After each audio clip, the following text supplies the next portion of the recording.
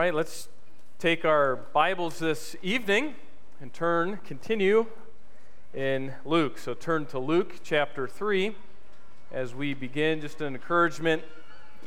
Pastor mentioned this morning, and there was a new birth announcement that there's a few young people that have come to know the Lord as their Savior, and so we can even just continue to pray for them. Pastor actually right now is doing another Bible study because he'll be out of town tomorrow, and so he just wants to make sure that we continue to pray for all the new birth and for the new birth that will come, Lord willing, hopefully, as we continue to be obedient. And so anyway, so just a word of encouragement there. As we're in Luke chapter 3, Pastor Kent has really paved the way for me today to start mentioning Christmas, since he's already bringing up secret Christmas meeting dramas in his announcement time.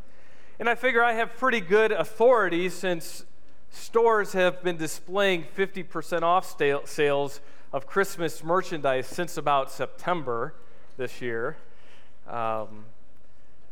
Anyway, a few years ago, we put on a drama here at Grace that was called The Moon is Always Round, if you remember that particular drama.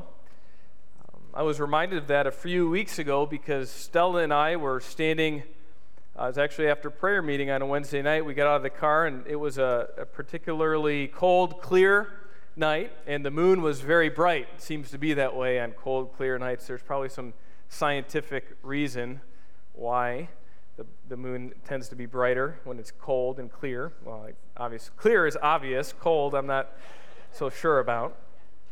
It could just be me wanting to get inside or something. But Stella asked, where does the rest of the moon go? And I thought that was particularly observant for a 4-year-old. And so I called Pastor Mike, who's the science guru. No, I said, well, sweetie, and tried to explain it to her in terms that I hoped she could understand. And because I have a house full of daughters, I thought, well, let's go get a ball, because I look for every reason to get balls, in our house, try to incorporate balls however we can. And so I got a ball and a flashlight, and then I tried to demonstrate to her how the moon could be there, but we could only see a certain part of it depending on where the light is shining and depending on where we are. And so I think she got it. You could ask her. I'm not sure. But the moon is always round, isn't it? And it doesn't really matter what we see, or where the sun is, or where the earth is. That is true. And as we're approaching the Gospel of Luke, the Gospels, I think, vividly do this for us, in the sense that Luke takes out a flashlight and he vividly shines the light on Christ's humanity. Pastor Hobbs has done a good job of giving us an overview of that regard. That doesn't mean that Luke doesn't speak of Christ's deity or Christ's servanthood or any of the other aspects of who Christ is, but from Luke's perspective in particular, we see the reality that Jesus Christ is human, that he is identifying with mankind. And so it is within that light this evening that we're going to look particularly in Jesus' baptism in Luke chapter 3, verse 21. And so you can turn there with me. And then Jesus' temptation. So we're going to look at his baptism and try to understand, why in the world did Jesus get baptized anyway? Have you ever wondered that? You read that, you're like, why does Jesus need to get baptized? And then what in the world can we learn from the temptations of Jesus Christ? And so Luke is particular in his order here, and we kind of rearrange things out of order, but to follow Luke's order, we see Jesus Christ's baptism, we see the genealogy, and then we see his temptations. And I think Luke has an orderliness to his presentation. And if there's nothing else that we can see a common thread through all three of these stories or these ideas is that Jesus is the Son of God. That's clearly articulated in verse 22 of Jesus' baptism. God says what? The heavens open. The voice comes down. He says, "This is my Son." The genealogy of Jesus Christ, as Pastor Hobbes preached last week, or the week before, whatever week that was. I'm losing track. But it ends, right, in verse 38, right? The son of Adam, Jesus is the son of Adam, the Son of God. And then twice in Jesus' temptations, the devil appeals to Jesus Christ, the Son of God. And so while Luke certainly emphasizes the humanity of Jesus Christ, he emphasizes the superior, perfect, obedient Son of God. So we see the deity of Jesus Christ, the sonship of Jesus Christ in these three instances, but we also see the uniqueness that Luke shines onto these episodes in Jesus' life, and that is the identity that Jesus has with man. And John's baptism is obvious in that regard, right? It is the baptism of repentance. Man needs to change. The genealogy is full. As Pastor Hobbes said, we could essentially preach a life lesson from each of the 77 names that are mentioned in the genealogy. It is full of failures. And it is a constant reminder that no one sits on the throne. And then the temptations, they certainly speak of, and we'll get to that, hopefully, the past failure. So people see the need for change all around them. That was true in Jesus' day, in John's day here. That was true for Israel of old. That is true today. That people see the need for change. Don't you talk to people and they say, "Oh yeah, I need to change." It's kind of like the vaping epidemic, right? People see, "Oh yeah, there's a problem. It's not good. People are dying." But yet, what are they still doing? Why are there still deaths? It's because they see the problem and they see the need to change, but they are just, at the end of the day, incapable of change. Certainly the kind of change that Jesus speaks of, that John in his baptism is pointing to. And so the need for change is obvious. But the problem is we, as people, reject the one who can change us. Isn't that the issue? The issue isn't, "Oh yeah, I need to change." That's an obvious issue for if you're living, if you're breathing. But the greater issue is what people do with the one that can change them. It's true in John's day. It is true in our day today. It is not enough that people want to change. We must change in Jesus Christ. And that's my simple proposition tonight, to bring these two ideas, these two episodes of Jesus' life together. It is not enough just to want to change. We must change in Jesus Christ. And we're going to try to articulate as best as we can through these episodes why it's what that change in Jesus Christ is and why it's so necessary.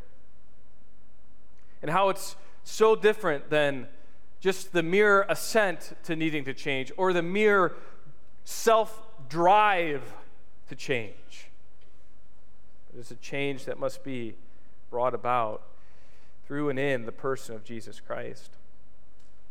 First of all, the baptism of Jesus teaches us that change occurs because Jesus came. I'm trying to stay simple tonight, right? But hopefully we'll get to some things that really we can sink our teeth into. But what does the baptism of Jesus Christ represent? Well, in all of its profundity, it simply at least means that Jesus is here. And why is that a big deal?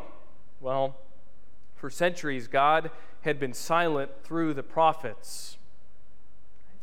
What is more horrifying than a prophet that is saying, woe, woe, woe is you? What is more horrifying than a prophet that continually is warning people of their sin?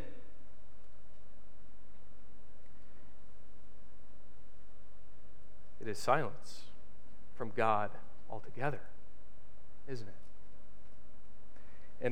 And so remember, Israel is used to hearing prophet after prophet come onto the scene, and prophet after prophet warning and warning and warning and change and change and change.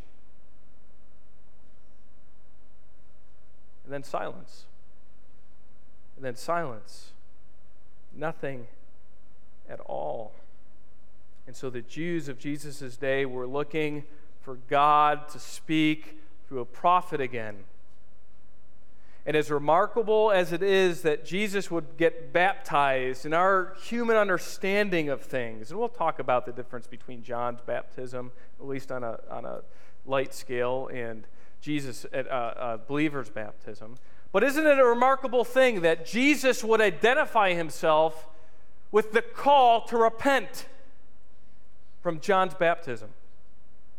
And just as remarkable as it is remarkable that Jesus left heaven to save sinners. And so Jesus came, and he came as a man. John's baptism is all about, at least from Luke's perspective, I'm going to submit to you, all about Jesus identifying with man. I think that's Luke's emphasis. He came as a man. No one else, none of the other synoptics, Matthew and Mark, none of them have this phrase, now when all the people were baptized. Luke brings the people into the equation. None of the others do. And so only Luke mentions the crowds at Jesus' baptism. This is consistent with Luke's message as a whole, that Jesus is a man, that he cares for those who are even of the social outcasts and the second class of humanity. Now, when all the people were baptized, tells us that Jesus is identifying here with man. Then, only Luke also says, when he was, now when all the people were baptized, Jesus was also baptized, verse 21, and while he was praying. None of the other synoptics mention the fact that Jesus began to pray. This is unique. Is a model for us, as Jesus often does. When he chooses the 12, he prays. When at the incident of the episode of the confession of Peter, he prays. At the transfiguration, he prays. In Gethsemane, he prays. At the crucifixion, he prays. So here, before the Spirit descends and the Father speaks, before the heavens open, he prays. And he models for us the absolute dependence on the Father. So he identifies with man in their need for something more. Jesus came as a man. Jesus came for sinners. That's the whole reality of John's baptism. Change. Repent. Repent. Repent. Remember, John's baptism was the baptism of repentance. That Jesus came for sinners is Luke's emphasis here. He came, if we go back up to what Pastor Hobie preached, and we'll do this only in survey form, in Luke chapter 3, he came for the tax collector. He came for the outcast. He came for the generation of vipers, John calls them. You brood of snakes. John's baptism is similar to a believer's baptism in several ways. It was an outward declaration. Matthew chapter 3, verse 8 makes that very clear, that this was an outward sign of the need for repentance. It was a declaration of repentance. Here in chapter 3, verse 3. And he came into all the district around the Jordan, preaching a baptism of repentance for the forgiveness of sins. It was a call to believe. John chapter 1 and verse 7. In our foundations book, we have, right, that illustration that repentance and faith are the necessary sides to the two-sided coin. In all the world, there has never been a one-sided coin. And so faith and repentance is necessary. And John calls for faith, that we would believe in the light that is to come, he says. But John's baptism is distinct from our baptism today, from believers' baptism. John was operating, in a sense, underneath the Old Testament prophetic sense. He was not unlike all the other prophets before him that called for repentance. Right? Repent. There's going to be judgment, change. But John is unique from the Old Testament prophet in that he has a monopoly on this truth. He says repent like all of them. But then he says, for the kingdom is what? At hand. It is near. Only John has that information to add to the message of repentance. And so he does. He does that well. He understands the kingdom is near. It is a proclamation that the king has come because the kingdom is near. He announces that there's another baptism during Pastor Hobie's sermon in Luke chapter 3, verse 16. You know, we're kind of befuddled with the reality that Jesus would come and get baptized. And John says that here, right? John answered and said to him, I won't baptize. Well, actually, this isn't this instance. This is recorded elsewhere. But John says, as for me, I baptize you with water, but one who is coming, who is mightier than I, and I am not fit to untie the thong of his sandal. He will baptize you with the Holy Spirit and with fire. So there's a totally different kind of baptism. And thus for us, there's a believer's baptism that points to that baptism and to the identity that we are in Jesus Christ, that we have died and we have risen again with Jesus Christ. But John's baptism was a baptism of repentance. It was a baptism of faith, but it was a baptism that the King has now come. He was announcing that. It was preparatory work, announcing the kingdom. And so there's no question in John's mind that the King is now here, which means that the kingdom is now near. At least from John's perspective. Now, this is a whole other sermon, but we understand that the kingdom, as was anticipated, is not ushered in with Jesus Christ's incarnation.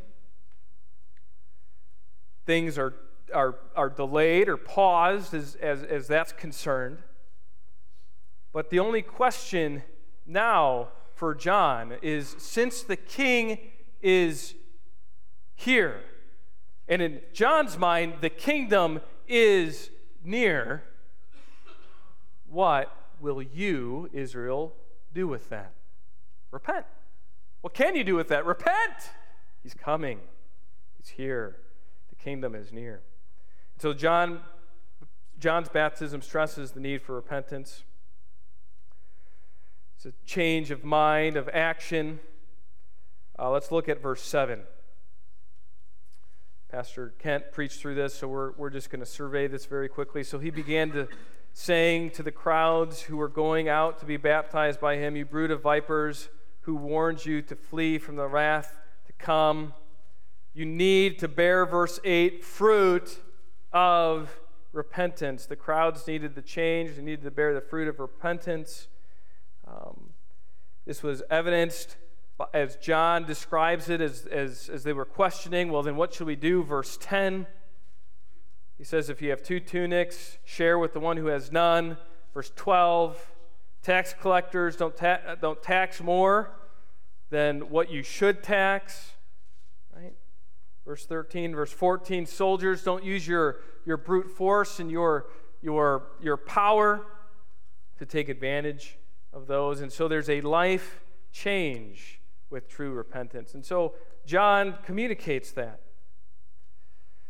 But as we kind of plow down now into verse 21, when we saw when the crowds were there being baptized, when Jesus was baptized, when he was praying in the heavens open, we see that Jesus came as a man, that he came for the very ones whom John is calling for repentance.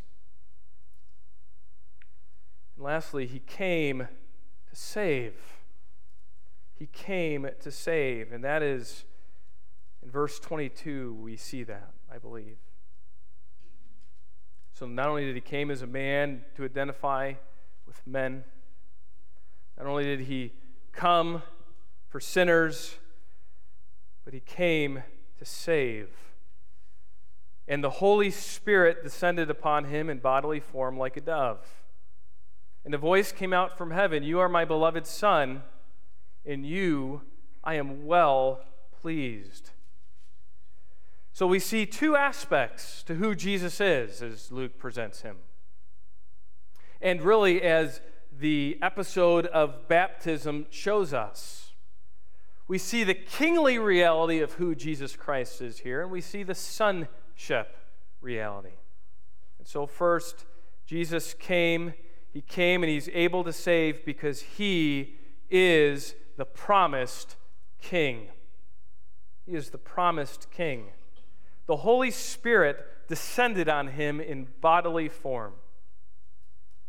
This is the public manifestation of the Holy Spirit. Luke describes it uniquely here. He says the Holy Spirit came in bodily form. Not a body, but in bodily form. Something distinct. Something that you can see. And so he's emphasizing the historical reality, the public nature. This wasn't just some vision. This was a real event with eyes that could see the Spirit coming in bodily form. This has everything to do with Jesus Christ's right to be king, and I'll explain that in a second, but his right to be king. The Old Testament, often, there was a theocratic anointing. And this theocratic anointing was to demonstrate the reality that this person had the authority to be king. And so I don't think it's out of the realm here to understand that the Spirit comes, and he doesn't come to empower Jesus Christ. Jesus Christ is already fully God, just like the Son doesn't adopt Jesus Christ here. Jesus Christ has always been the Son, but Jesus Christ is publicly announced as the reigning King, the promised King, the King that will come. And that is significant, because only he can save his people from their sins. It is the Holy Spirit that gives a picture to that reality, a public pronunciation, a proclamation that Christ is the rightful King. Some have speculated figures here, like, well, this is like Noah's dove that ends judgment and is a picture of grace. And that would certainly fit in terms of the context, at least the judgment and the grace at some level, but we have no basis for that. And so that won't preach, as it were. What is certain is that Luke and the other synoptics here portray the Spirit's descent like a dove in bodily form.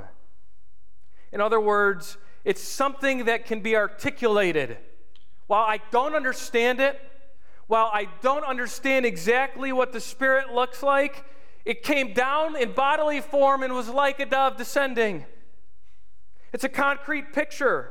It's the author's way of describing something that is hard to describe, hard to understand. Try describing the sunset to Pastor Mike, who's colorblind. Can't see the shades of red and the beauty of it.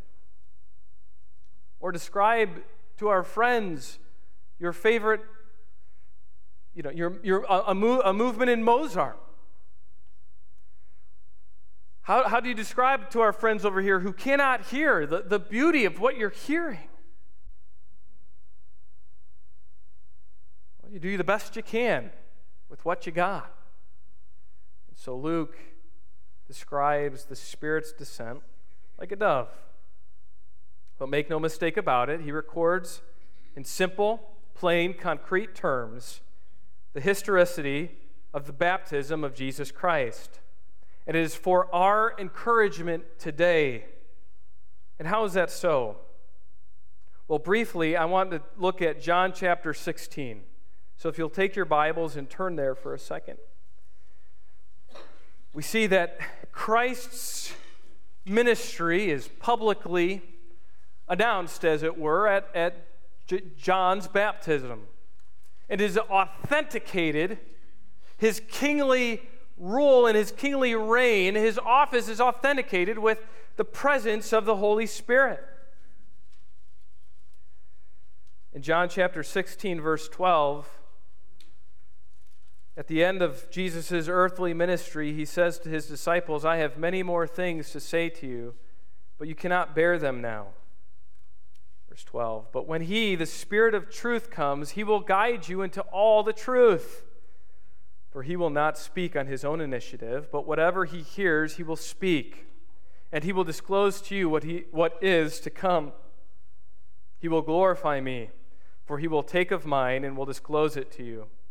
All things that the Father has are mine. Therefore I said that he takes of mine and will disclose it to you." Jesus repeats it. You think it's important? What is Jesus saying? Well, there's a couple aha things here, I think, for us. First of all, the Gospels, and now hear me, the Gospels are not the full record of all that we need to know about Jesus Christ. They are not the full record. They are an accurate record, but they are not the full record. Jesus himself says, "I have many more things to say to you," that he doesn't say. But his disciples can't bear them right now. What's Jesus' solution? Just leave them in the dark? Let the rest of the church saints kind of just fight for themselves on what Jesus should have told us? No, my friends. He says, the Spirit of truth will come. And he will guide you. He will give to you all the truth. And so the Spirit is sent by the Son and the Father, it's clear in this passage, but by the Son to articulate what Jesus wants to ultimately tell the church. His disciples at that moment do not know all that eventually, in terms of progressive revelation, we are to know as the church. So the Holy Spirit will guide into all truth. The Holy Spirit's ministry is from Christ. He will take of mine and will disclose it to you, Jesus says. So Christ is talking about the epistles that will be to come. Of Paul, of James, of Peter. And so, while we didn't witness like some of those who were there at John's baptism, while we did not witness this firsthand or hear it recounted for us, We did not see the Spirit of God descending like a dove or hear the Father's voice from heaven. We didn't witness Jesus' miracles. We didn't sit at his feet for instruction. We weren't comforted and challenged when our faith waned or when we failed. But we have something more. Something more. I believe that. More than seeing Jesus in bodily form. More than Jesus taking us by the hand, we have something more. Jesus says in that same chapter, a little bit earlier, he says, "But I tell you the truth," verse 7, "it is to your advantage that I go away. For if you do not go away, the Helper will not come to you. But if I go, I will send him to you." We may not see Christ. We may not be able to hold his hand and hear his words and be comforted by his presence and his power and his authority. But we have the ministry of the Holy Spirit, whom the Son sent for us.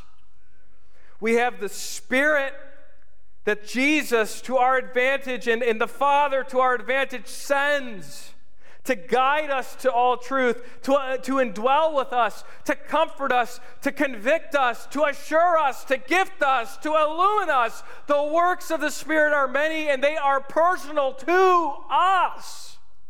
His personal ministry continues to each one of us every time we need his ministry.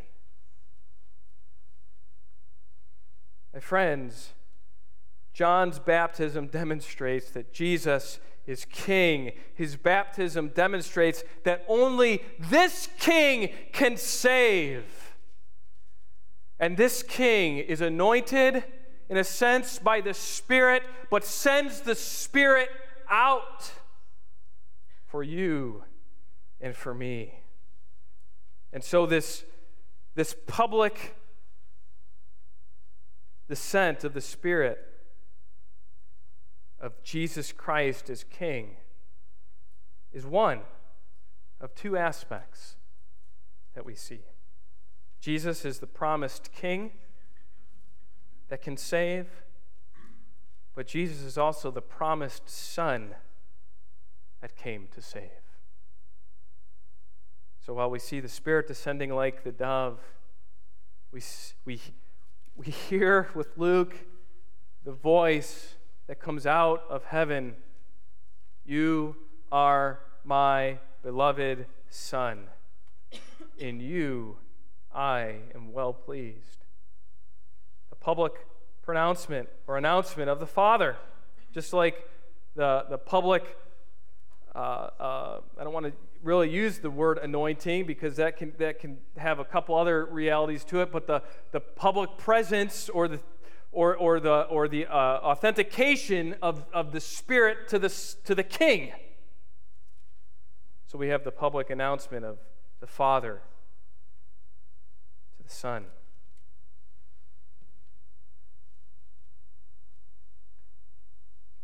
Let's just go there real quickly. Exodus chapter 4. If you could just page there. God identifies Israel as his son. In chapter 4, verse 22,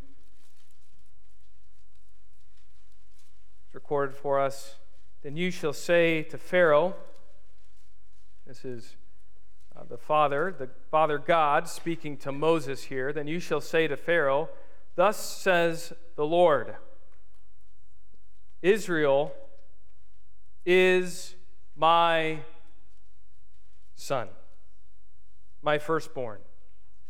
So I said to you, let my son go that he may serve me.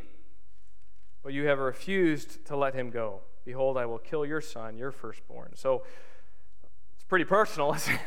I mean, that's about as personal as you get. But Israel as a nation is God's son.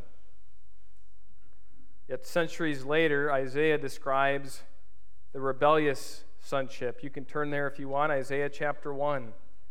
We looked at some of these verses in our overview to Isaiah.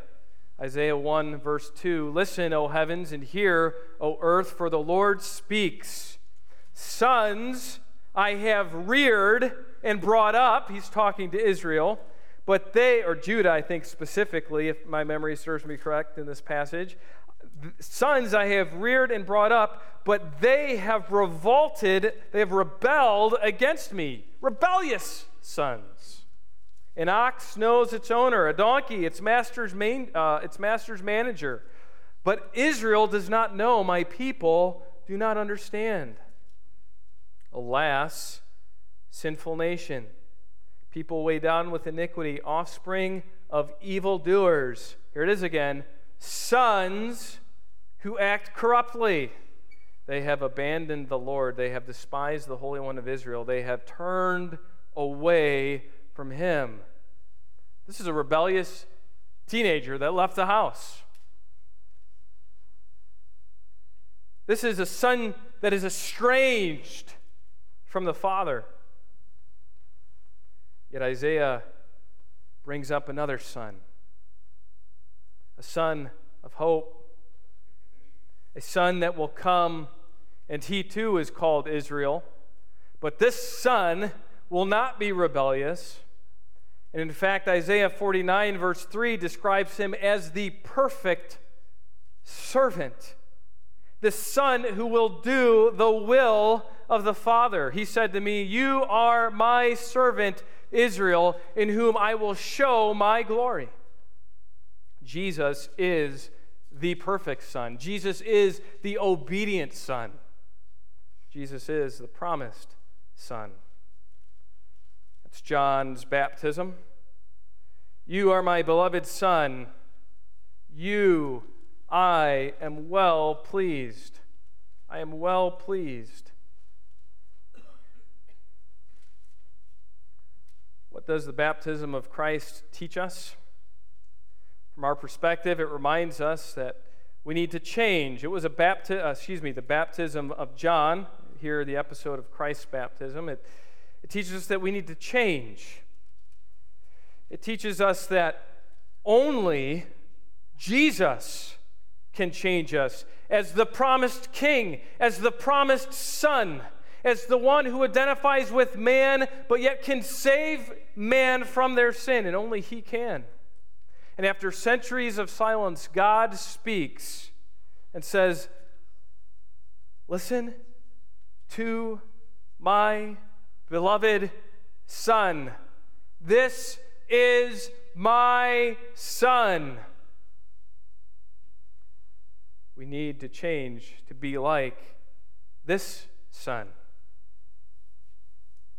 This is the force of John's baptism here.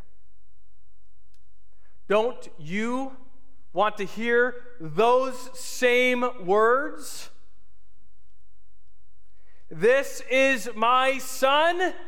This is who I am pleased with." Those are the words we long to hear. Those are the words that will speak to us eternal life, life forever. Those are the words that are life or death. And only those words are spoken to those who are in his Son, to those who have been adopted into God's family as a son with the righteousness that only the Son gives. And so, one, at least nugget, gem that we can take away is that Jesus provides all that for us. Jesus provides the truth that one day we will hear. Well done. Well done. You are in me as the obedient, perfect Son. And so change occurs because Jesus Christ came. And he came to identify, he came to save. and change occurs because Jesus conquered. We're going to look very briefly at this reality tonight. So let's move past the genealogy to chapter 4. As we wrap up, let's read the temptations of Jesus Christ. We're going to make a few applications and then we'll close. But we desperately need, my friends, to change. But it's not enough to just change by mere self-help. It's not enough to change or just to know to change. We need to change to be in Jesus Christ. And so the episode of the temptation further elucidates the reality that only Jesus can please the Father. Only Jesus can give eternal life. And it is because Jesus conquers that we too will be conquerors, just like it's only because Jesus is the perfect Son that you and I in Him can be the perfect Son. Luke chapter 4, verse 1. Jesus, full of the Holy Spirit, returned from the Jordan and was led around by the Spirit in the wilderness for 40 days, being tempted by the devil. And he ate nothing during those days, and when they had ended, he became hungry. And the devil said to him, "If you are the Son of God, tell this stone to become bread." And Jesus answered, "It is written, man shall not live on bread alone." And he led him up and showed him all the kingdoms of the world in a moment. And the devil said to him, "I will give you all this domain and its glory, for it has been handed over to me, and I give it to whomever I will, or I wish. Therefore you worship before me, it shall be all. Therefore, if you worship before me, it shall all be yours." Jesus answered him, "It is written, you shall worship the Lord your God and serve him only." And he led him to Jerusalem and had him stand on the pinnacle of the temple and said to him, "If you are the Son of God, throw yourself down from here. For it is written, he will command his angels concerning you to guard you, and on their hands they will bear you up, so that you will not strike your foot against a stone." And Jesus answered and said to him, "It is said, you shall not put the Lord your God to the test." When the devil had finished every temptation, he left him until an opportune time. So as we look at this episode through particularly the lens of Luke, I want to understand two simple concepts here. First of all, Jesus conquered, and he demonstrates that God's word is sufficient. God's word is sufficient. And then we'll see that God's word is sole authority. How do we conquer? How does Jesus conquer? Well, he relies on God's word. Now, make no mistake about it, Jesus was tempted, but he never sinned, nor could he ever sin. But it was real temptation. It was real temptation. In fact, here we're told that Jesus was led into the wilderness by the Spirit, verse 1. And in verse 2, for 40 days, being tempted, not by the Spirit, he was tempted by the devil. That's clear. And James makes that clear as well. But the Spirit allows it, doesn't it? In fact, the Spirit took him and led him in the wilderness. And the Spirit apparently had Jesus on a fasting diet here for 40 days. He fasted for 40 days. He ate nothing. Common terminology for a fast. And when those days ended, he was hungry. Yeah. That's Luke identifying with humanity right there. Right, Pastor Steve? We haven't had dinner yet. Yeah. We're hungry. Well, the number 40, and I'm not big into numbers, but there is a parallelism here. I'm big into numbers when the Bible is big into numbers, right? And we ought to be. The number 40 often goes along with suffering. Think about the 40s in the Bible. Think about the clear allusion here. Jesus is in the wilderness for 40 days. Not years, but days. So there's certainly a parallelism here, isn't there? And so Jesus is in the wilderness. He's in the wilderness for 40 days. Moses and Elijah fasted for 40 days. The flood lasted for 40 days and nights. The Israelites wandered in the wilderness for 40 years. Ezekiel must bear the iniquity of Judah for 40 days. Offenders in Deuteronomy chapter 25 received 40 lashings as a maximum. 40 is not a happy number, as anybody who has gone over the hill can attest, right? Just fits. Luke's identifying with humanity once again. Go, Luke. That's probably eisegesis and not exegesis. So let's strike that one from the record, okay? But nonetheless, Pastor Steve gives the examples of how not to preach. Nonetheless, the number 40 is a significant number. The fact that Jesus is in the wilderness is a significant reality here. Jesus is suffering. He's hungry. He has fasted for 40 days. But yet, God's word is sufficient through his suffering. God's word is sufficient through his suffering. And so, like us, Jesus can identify with suffering. Some of us are going through tremendous trials and ordeals. And it is not easy. But Jesus shows us the way to conquer. He shows us the way to conquer. And so it is sufficient to lean on the Word of God. It is sufficient that God reveals his will, or what we need to know about his will, through the Word of God. What's interesting is the devil doesn't argue with with the Son's sonship. He says, if you are the Son of God, and I don't want to get into the grammar here, but the grammar presupposes, the devil is presupposing here that, yeah, you are the Son of God, so since you are, do this. Go ahead. You can do it. You're the Son of God. Go ahead. But Jesus relies on the sufficiency of God's Word and at least models it for us in the verses to come. But the reality that God's Word gives us at least a clear enough picture of God's will for our life. We don't have to walk around aimlessly. We don't have to walk around wondering if that in my suffering I'll know what to do. Because the will of God has been revealed from heaven. And for us, we can hold it, and meditate on it, and pray over it. For us, the Spirit of God led, and that's sovereign will enough for Jesus.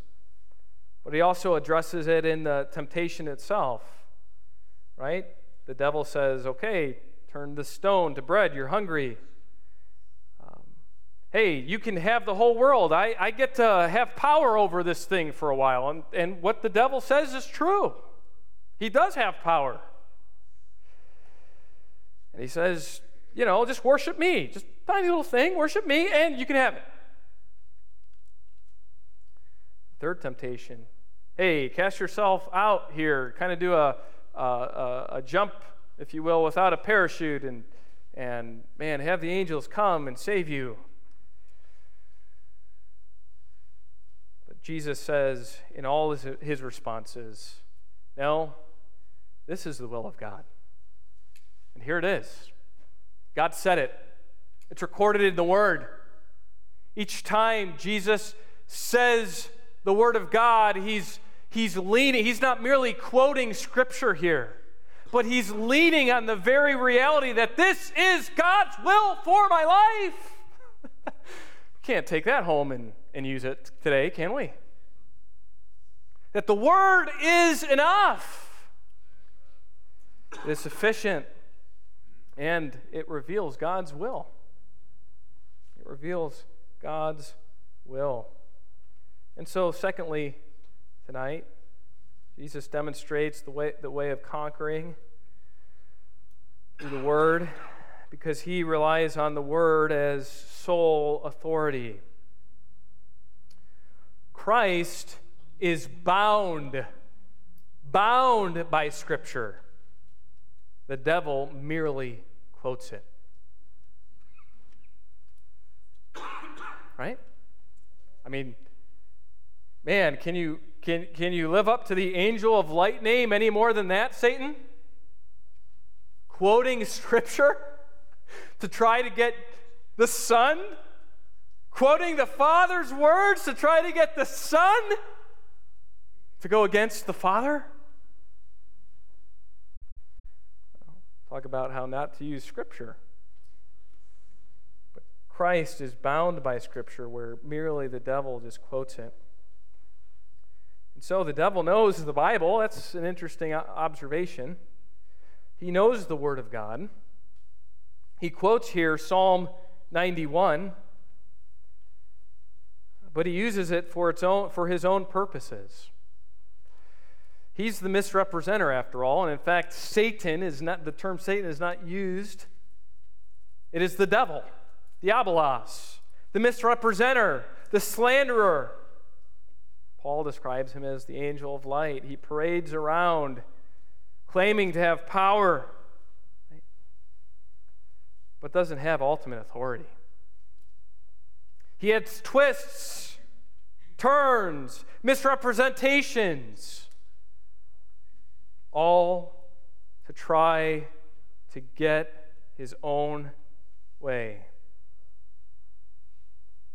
As I mentioned, there's a parallel here to Israel's testing in the wilderness.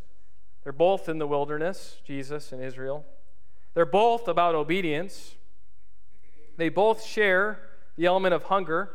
They both are in the wilderness for 40 days, years.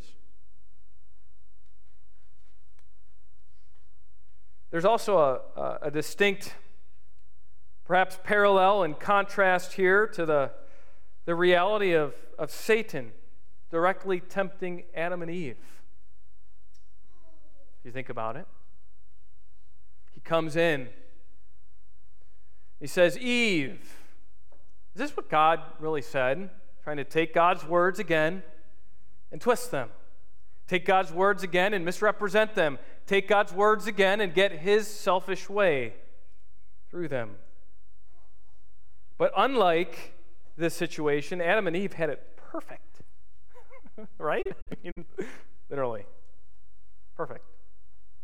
No hunger, no problems in the garden, God's presence, right?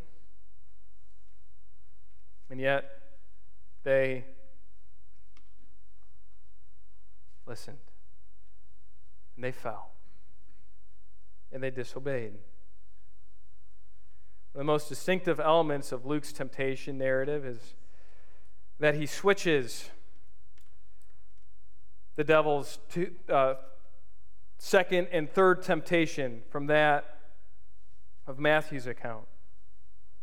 And he ends the last temptation with Jesus on the wing of the temple of Jerusalem and saying, Jesus, throw yourself down, the angels will save you. And then he quotes Psalm 91.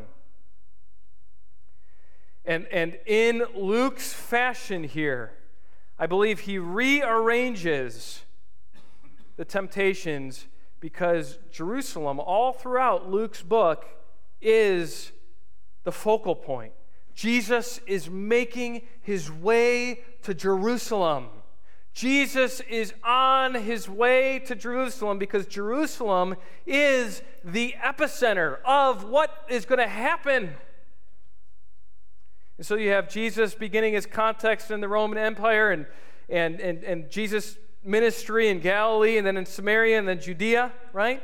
And then you have Jesus and the cross work, the gospel epicenter in Jerusalem. And then what does Luke do in Acts with the gospel epicenter?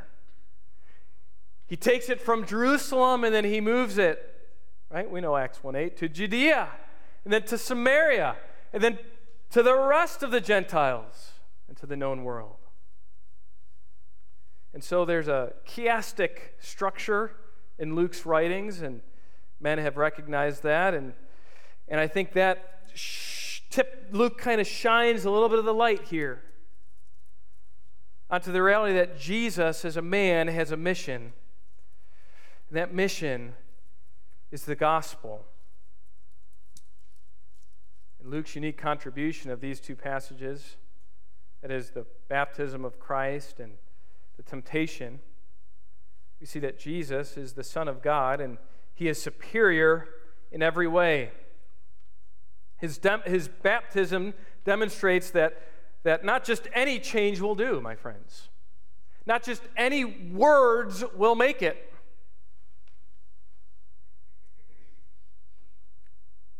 We need a sufficient change.